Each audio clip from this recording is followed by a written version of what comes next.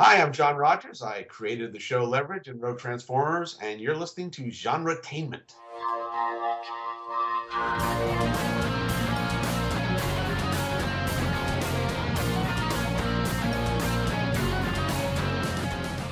Hi everyone, welcome to another episode of Genretainment at SciFiPulseRadio.com. We're your hosts, Marks and Julie. Genretainment is where we talk about what's happening in the world of film, TV, and web series. We give you interviews with writers, directors, producers, and actors in both independent and not so independent creations. For this 104th episode, we are chatting with game, animation, and comic book writer Christy Marks. Christy was one of our first guests on the show back in 2012, and we are thrilled to have her back. Now, she has written for classic animation series like G.I. Joe, Spider-Man and His Amazing Friends, and Jem and the Holograms. Woohoo! Also written for comic books like Birds of Prey, and has written a number of video games and TV shows, and she is also the author of the book Writing for Animation, Comics, and Games. We talk about how she became involved in writing, about her various projects, her thoughts on the upcoming Jem live-action film, tips for writers, and much more. We also want to mention that we have joined two other excellent shows to create the League of Geeks Network. The network can be found on Blog Talk Radio, where you can find Genretainment and partner shows SFP Now and Super Geeked Up. For right now, our episodes are staggered, so our newest episodes can be found at SciFiPulseRadio.com, and a few weeks later, the newest episodes can be found on Blog Talk Radio.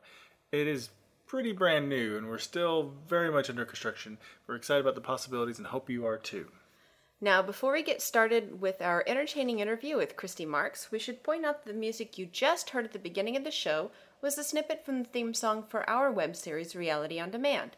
It was a song composed and performed by our friend Tishan Hardy, and you can find our web series at realityondemandseries.com. Now let's get started with our interview with writer Christy Marks. Yo, Joe! We'll fight for freedom wherever there's trouble. G.I. Joe is there. G.I. Joe, American hero. G.I. Joe is there. Hi, Christy. Welcome back to Genretainment. Thank you very much. It's great to have you back. Now, for those who don't know, you were one of our very first guests on the show way back in late 2012. Now, all the way back then. Now, since then, you've been writing again in comic books with Amethyst, Sword of Sorcery, and Birds of Prey. And you're also still working on video games with, is it Zynga? Yes. And you came out with a second nonfiction book on writing for video games, right? Yes, indeed. Okay. Yep. Okay, so we'll try to cover as much of that as possible. Before we do, let's talk a little bit about your background for any listeners who haven't heard that past episode and aren't familiar quite with your work in animation, video games, and comic books. So how did you get involved in writing? Well, I grew up reading comic books, and I grew up with a passionate love for comic books. And this made me want to do comic books more than just about anything else in my life. Through various happenstances, I ended up living in Los Angeles, and I met Roy Thomas, who had been editor-in-chief of Marvel Comics, and he decided to move to L.A., So through meeting him, I was able to sell my first comic book story, which was a Conan story. And as I sold more into comics, I began to network with a group of comic book writers and artists who lived in Los Angeles and who would get together and meet once a month. And through that connection, I found out about a Fantastic Four animation series that was being done by a studio called DePatie Freeling. And so I cold called, walked in, got an interview, and got hired to write an animation script. Well, that almost never happens, right? Which, I mean, nowadays, that kind of thing would not happen. But back then, the whole idea of people even writing scripts for animation was actually quite new. It was a fairly new development. And it was the Wild West in many ways. In fact, a number of my experiences could be categorized that way, including getting into video games, where I guess I've had a somewhat charmed career in that I've lucked into all of these things at the right times. I had incredible luck that Roy Thomas moved to L.A. and that he bought a story that I showed him. And then he continued to buy more stories from me, and I had the incredible luck to just walk in and be able to write an animation script, which nowadays would never happen. Well, yeah, you wrote a lot of animation, especially in the 80s and 90s, right? With Spider-Man and His Amazing Friends, G.I. Joe, Reboot, which Reboot. I hear is getting a reboot. Jem and the Holograms, which I was love that. major development deal for me, and we did 65 half hours of that. That was in the days of syndication when you could do 65 half hours of animation. And the Roswell conspiracies too. Marks and I had we watched all those. Too. Yeah, we ran across that DVD at Walmart, and we're like, "What is this?" Wow. We binge watched that thing, man. Right? Yeah. I wrote for that with my partner and husband, Randy Littlejohn. When Randy and I got together while we were working on a Babylon 5 space combat game. Oh, we love Babylon 5 too. He and I met on that project and then became writing partners, and have written many animation scripts and some game stuff together as well. And so let's see, there was Jem, there was Bucky O'Hare, there was Conan the Adventurer in animation.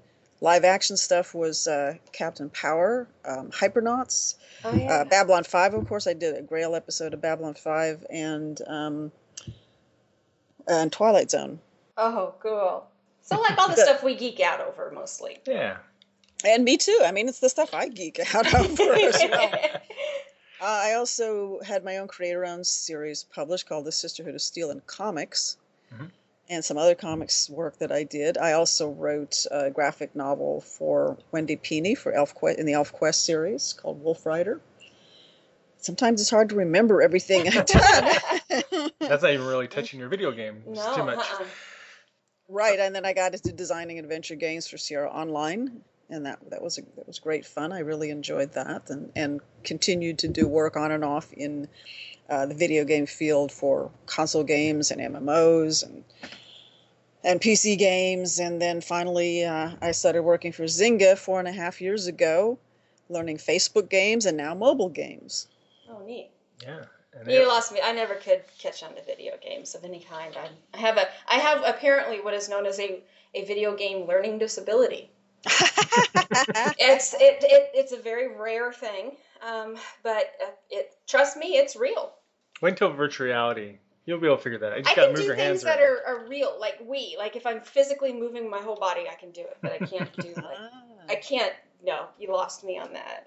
I don't think I have to say, and I'm I don't smart enough. play video games very much anymore. I used to all the time. Sierra, the games from Sierra were really great, and now like with Zynga and such. A lot of the mobile device games, I do play those occasionally. I got my ass handed to me in Pong, so that just is. That was recently. She is not a gamer. Yes. So hats off to you, Christy, for being able to do all that. Yeah. Oh, I'm sorry. I was fortunate in that when I started writing on the G.I. Joe series, the story editor was Steve Gerber, a wonderful man, a dear friend of mine. And he made everyone write on computers. He made it a requirement if you were going to write for that show that you had to write on a computer, which was early in the days of writing on computers. Yeah. And, early operating systems, early software, learning to use a modem to send to so you got transmit eased into it, scripts. so that was good, right? So I had a head start thanks to him. And I really think G.I. Joe's had other cartoons since then, but I think the 80s G.I. Joe cartoon's still the best. That was its height of perfection. I think so. I have to agree. I was obsessed with it. I wanted like an eagle following me around all the time. And I loved Lady J. She was like my hero. Oh yeah, I like Scarlet. Scarlet was a favorite of mine. Yeah, I like Scarlet, but I was really into because Lady J's a brunette and had like short hair. It was like all tough, and I was a tomboy with dark hair, so it was like great. It was nice to have. It was nice because everyone when you're a girl, what it's like growing up. Everyone's like pushing Barbie, and to me, Barbie was only really great as a target for G.I. Joe. So I regularly had Lady J taking out like a rampaging giant Barbie who's like taking out a town, I love it. Yeah, so you're my hero.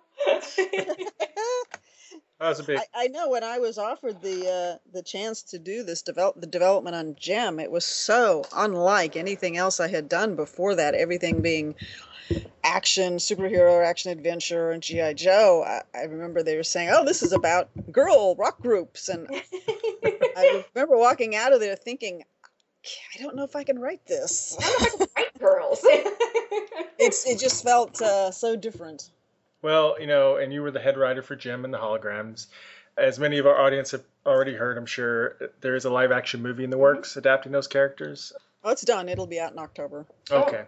A little disappointed when I learned you were involved, unfortunately. But, what you've seen of the project in the news, in a what-if scenario, if you were able to do a live-action movie, what would you have liked to have done with it? I was trying to get Hasbro to let me do a live-action movie. We just couldn't get them to open the door to us for some reason. I had worked out a treatment, which is not a script. People think I have a script. I didn't. But I was working with an independent producer. We were looking at ways to do a low-budget feature, since that was what Hasbro was interested in. But we could never get them to kind of open the door for us for some reason. But basically what I was looking at was trying to stay pretty true to all of the original concepts of the show, but update the technology and bring it a little more current, make it fit into the present time a bit more. So I didn't want to do any deep departure, but I did want to bring it up into the present. And I had also planned to deal with how the music scene has changed and how it's now tied to the internet and and digital and all of that. I thought would have been a great thing to put into it. Yeah, because as great as these things are from, we remember so fondly from our childhood, you go back and look, there is a certain look. There's a little bit of a dated kind of thing to anything 80s. Yeah, you would kind of have to bring it a little up to date. Well, yeah, absolutely, yeah. Of course. Especially 80s rockers. Unless you did retro. Unless you did a totally retro thing, which could work. Yeah, that's a possibility too. Yeah. What's interesting to me though is I have heard from quite a number of people who have been introducing Jem to their kids, and their kids love it. I got a passionate email from a 13-year-old girl who just loves Jem and was upset about the movie because she didn't feel it was really Jem, which is kind of cute coming from a 13-year-old who's just discovering this 1980s series. I like that. I love that. But kids are still relating to this show, and I think it's because the stories are universal, the underpinnings, it's driven by the characters and the characters' needs and wants, and that's something that continues to communicate regardless of the fashion or regardless of the music or the technology or what have you. And that has been happening with a lot of, you can tell something truly is a good quality because there are a lot of people that are introducing their kids and even grandkids to things, and they like it as much as their parents and their grandparents did when they were that age. So that is a good sign that you tapped into something kind of universal, Yeah, I think so. In fact, and one guy even sent me a little piece of video of his 6-year-old girl who just loving Jem, That's so it was adorable. It was wonderful. Well, you have 2 books on how to write for animation and video games and such. I was just wondering if you give like one tip for anyone who's trying to get in that field, either get in the field or how to approach that field. Well, which field are we talking about? Well, let's do animation since we're talking about animation.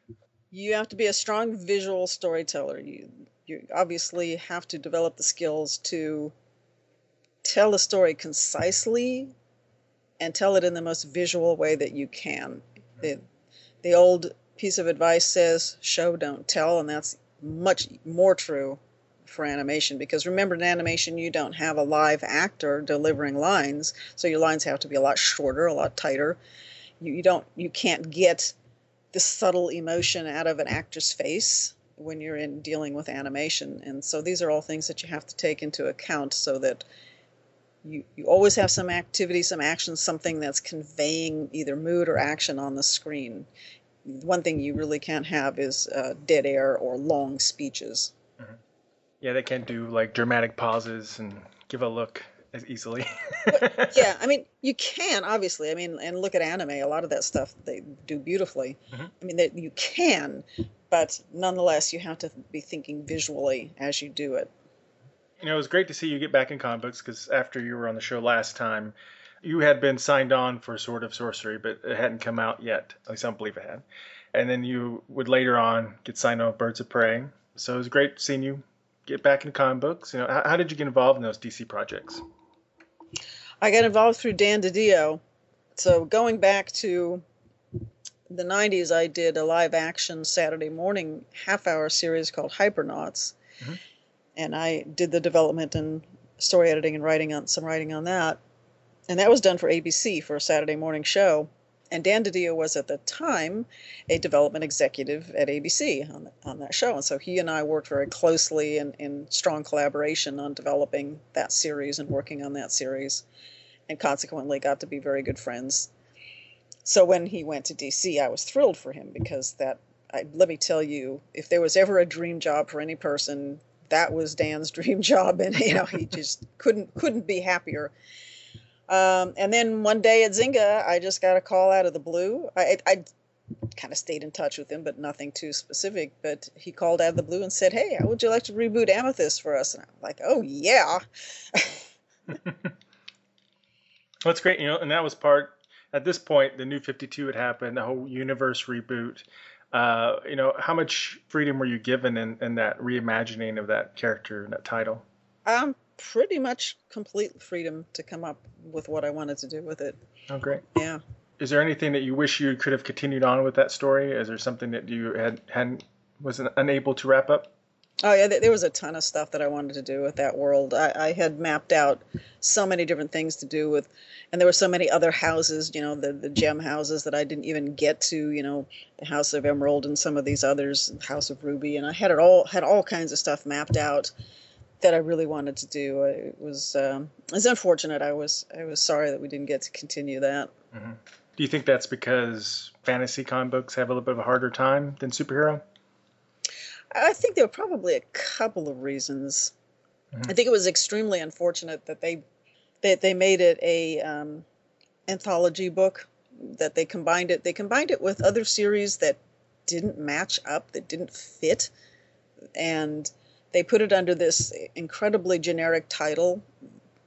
I mean, who's going to look for Amethyst under Sword of Sorcery? I mean, it's such a generic title. Mm-hmm. So I think had it been published under its own title, so that it was easy to find, and girls and women could find it what they were looking for, I think that would have helped. Mm-hmm. And I don't think it should have been matched up with the backups. Things you got like Beowulf, I think, and some other things. I mean, they were so contradictory to the tone and feel of Amethyst. Mm-hmm. So in your Birds of Prey run, I haven't finished that run completely yet, but so far, reading the run, you had a character betray the group. You had to work with some newer characters like Condor and a former Talon, and you have a Black Canary with a very different origin story from the Black Canary from the past, with this whole New 52 universe. So how much freedom did you have in that story, both because of the reboot and because you're starting at issue 18?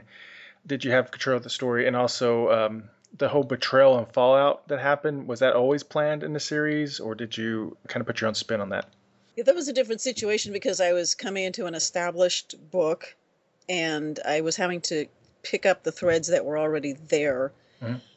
And they'd already decided they wanted to have this betrayal happen.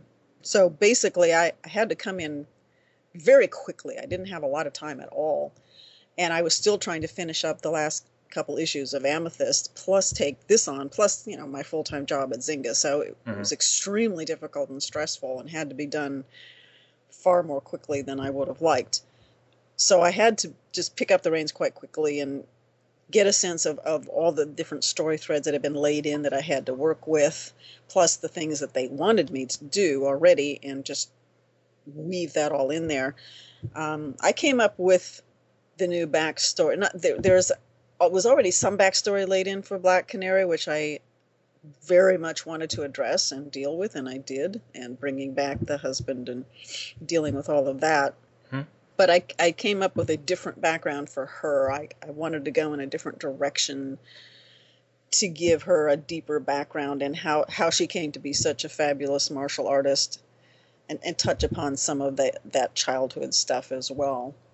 So I did get a chance to do that a bit later on. And I saw a lot of potential to have fun with Condor and to have fun with Strix. There were a lot of things there to play with and work with.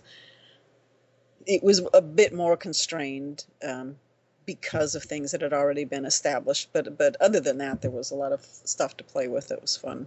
Well, who's your favorite character at Birds of Prey to write for then? Was it Black Canary or someone else?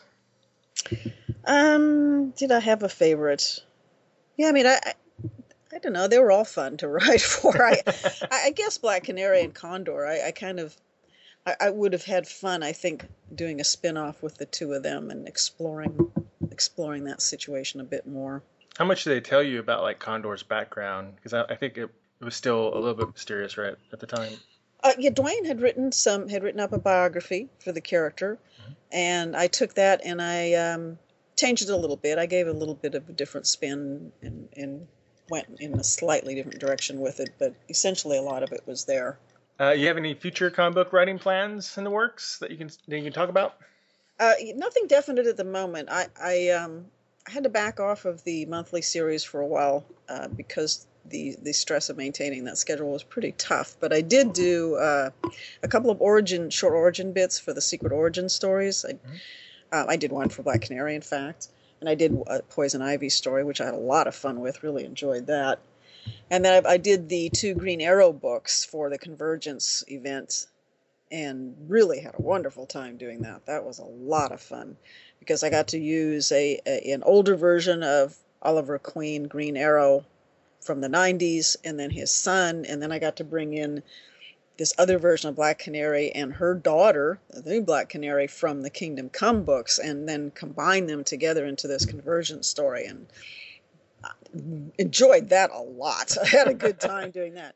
So I'm hoping to do some more things like that for DC, and I haven't pursued it just yet. They were in the middle of moving from New York to Burbank, so I figured they probably need some time to get reestablished. Now, there's been a lot of talk about comic books and any kind of really sci-fi fantasy type of media about needing more female creators and also better kind of representation of the female heroes. What's your opinion on that type of topic? It's just amazing to me. I love it. I think it is wonderful. When I grew up reading comic books, it was not something that girls did. It was not an acceptable pastime for a girl to read and collect comics. And I was very much alone in my interest. So this is such an incredible change to see so many girls and women interested in comics, and to see all of this being addressed and all of the issues around female characters being addressed. I just think it's excellent. It just feels like we're entering a new golden age. Not that there isn't still a lot of work to be done, but it's an amazing change from when I started reading comic books, where it was harder than hell to even find any kind of a good female character to care about. I had to resort to characters like Saturn Girl in the Legion, because she was written as a strong, independent, intelligent character, which was wonderful and refreshing. And I was a big fan of Lois Lane when I was a kid, but the Lois Lane I grew up with, depending on who was writing her, was either just this ridiculous, jealous twit, or a very clever, intrepid reporter, but it was like schizophrenia. She'd be all over the place. You just never knew what to expect next. And then Jean Grey came along, and the X-Men, and she became my next big favorite that I latched onto. And so I was always latching onto those characters because there weren't many of them, especially good ones. And now I believe that we are entering a richness of this, and I just would like to see it continue. I hope so too. Now, I really enjoyed your nonfiction book, Writing for Animation, Comics, and Games. I think that came out about around 2006. I read it soon after. It was a really good read. I didn't realize at first until recently that you actually wrote a second book called, or at least you co-wrote, edited the book called Write Your Way into Animation and Games. So can you tell our audience a little bit about both of those books and what the difference is between those two books? Yeah, the primary difference is that the first book, which was Writing for Animation, Comics, and Games, I put those three together because there are so many similarities between writing for those three forms of media, and they're all very much visual storytelling forms of media. And so it made a lot of sense. Writers tend to cross over back and forth between those, so it made sense to put them together. So I put that book together and sold it, proposed it to Focal Press, who ended up buying it and publishing it. And then Focal Press came back to me a bit later and said, we want to do another book focusing mainly just on animation and video games, and would you mind editing that together? So that pulled from my first book, and it pulled from books by about five other Focal Press writers who had written either about animation or about video game writing. So my task was I pulled chapters from my book, and then I pulled chapters from their books, and then tried to put it together into a nice cohesive whole about animation writing and about video game writing. Oh, okay. How do you get in game design for someone? I mean, it seems like maybe it's just me because I'm not as involved in game design, but it seems really not an obvious path of trying to pitch yourself as a writer for gaming. Well, you're talking about two different things. You're talking about game design, Mm-hmm. which is a field unto itself, and then there's writing for games, and then there's also what I primarily consider myself to be, which has come to be known as narrative design. Narrative design is basically a writer who understands game design, mm-hmm. and understands the process of trying to mesh story with game design. There are a lot of different ways to become a game designer, and there are lots of different segments of being a game designer. Actually, it's become almost a field filled with specialties. But there are tons of schools and courses out there now that teach game design, and you have places like DigiPen and places like Full Sail University, and just schools all over the place now. Just about every place seems to have game design courses these days. There are a few places that are also starting to get into teaching game writing and narrative design. It's not quite as prominent, but it's growing. There's certainly more of it happening. So it would be a matter of researching different universities and different types of schools to see what could be found in that area. It's difficult. It's very difficult to work just as a game writer, narrative designer. It's still a field where it is hard to make a lot of headway in doing story because so much precedence is given to the gameplay and gameplay mechanisms over story. Mm-hmm. And it's something that I've been fighting to change for a long time, but it's still an uphill battle, except mm-hmm. with a few exceptions here and there, like Telltale Games, for example, wonderful game company that focuses primarily on telling story. It's wonderful. They do The Walking Dead and Game of Thrones, and mm-hmm. all kinds of wonderful things out there. But that's kind of rare and far in between.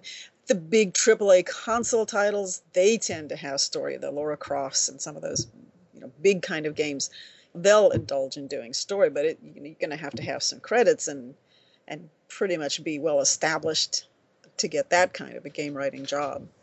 So it's really a matter of whether you're trying to come at it as a writer or you're trying to come at it as a game designer, because they're actually two different things. Mm-hmm.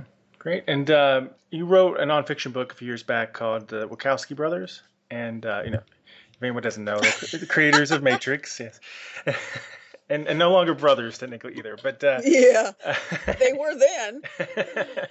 And you, of course, I think we mentioned earlier, you worked with J. Michael Straczynski on both Babylon 5 and also Captain Power and the Soldiers of the Future. And Twilight Zone. Oh, yes, in Twilight Zone. That's right. He was in the new Twilight Zone. So, I'm curious if you've seen Sense8, the series that they both created and worked together on. Yeah, so far we've seen the first episode. We haven't caught up with the other episodes yet. We have an overwhelming number of things that we want to watch these days and not a lot of time to watch them. So we've been jumping around between a lot of different things, the Daredevil series on Netflix, and then of course everything that's on all the other channels. I mean, there's so much out there now. It's wonderful. It's almost hard to choose. Yeah, there is. Yeah, so we did see the first episode, but we haven't caught up yet on the rest of them. Mm-hmm. And it is, like you touched on, it's like a golden age of TV right now. At least that's what some people are saying, because there's so much to choose from anymore. So, and Daredevil's a really great show. So many different ways to go. I know, it's wonderful. Same with comics. You can publish your webcomic now, and then maybe if you're lucky, you get discovered from your webcomic. And there's just all kinds of potential now. I know, it's great. Okay, so before we go, is there any other tip you would like to share for anyone who wants to go into writing? Have a thick skin. Seriously, You have to be hard-headed and thick-skinned to survive as a writer because it takes so much work and so much persistence, and you can be discouraged in so many different ways, but anyone who allows themselves to be discouraged is not a real writer. I mean, a real writer is someone who keeps at it, who doesn't give up. When you write an issue of a comic book, how long did that take you, roughly? How many days it might take to plot out and finish? Oh, let's see. It tends to be spread out, so I'm trying to think if I were to actually clump it all together, I'd say I could probably do it in a couple of days. I was curious about that. So Yeah, a standard size issue. That's, under time crunch. And also, before we go, can you tell everyone where to find you and your work online? I do have a website at ChristyMarks.com, and it needs updating. Sorry about that, but you're too busy writing. So I have all my credits listed there. I have a cat blog that I keep that's also on Facebook called Moggy Blog, and I'm on Facebook once in a while, not a lot, and I'm on Twitter once in a while, not a lot. Pretty much just under Christy Marks. Facebook, because of a weird thing that happened, is actually called Christy Marks the Second. Oh wow! It's got like a Roman numeral 2 after it. And Twitter, and Twitter, I just was able to get my own name. I didn't get to Facebook fast enough, so. I see. Thanks so much for being on the show. Hopefully, it won't be 3 years until next time. 2.5 years. Absolutely, we'll have some new stuff to talk about soon. Great. Oh, I am doing one other thing that I forgot to mention. I am working on a Jem memoir. Ah. So I'm working on writing my memoir about the development of Jem.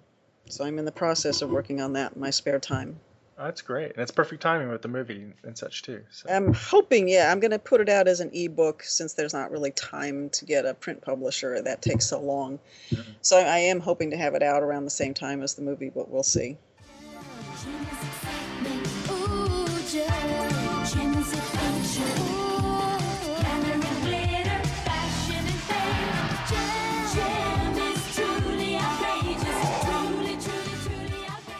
Hi, I'm Paul Chitlick, writer from the new Twilight Zone and the author of Rewrite, How to Strengthen Structure, Characters, and Drama in Your Screenplay, and this is Genretainment. Big thanks to Christy Marks for taking the time to return to the show and chat with us, and we will have the links that we mentioned on the episode in the show notes section. Now, coming up on our next episode, we'll have an interview with Christopher Kentworthy, the author of the best-selling Master Shot series of books.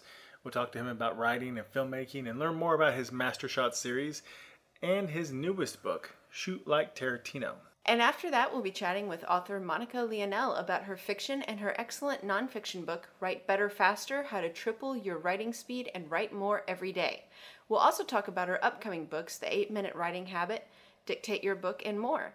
Now, before we go, we want to remind you that you can keep track of us by subscribing to us on iTunes or Stitcher, or by following our Genretainment Facebook page, Marks' Twitter account, which is @MrMarks, our website at genretainment.com, or follow all of the shows at sci-fi-pulseradio.com. And also check out our new network, League of Geeks, over at Blog Talk Radio. So that's it for today's Genretainment. We'll be back soon with all new guests from our favorite films, TV shows, novels, and web series. Genretainment is a production of Alien Jungle Bug Productions. Until next time.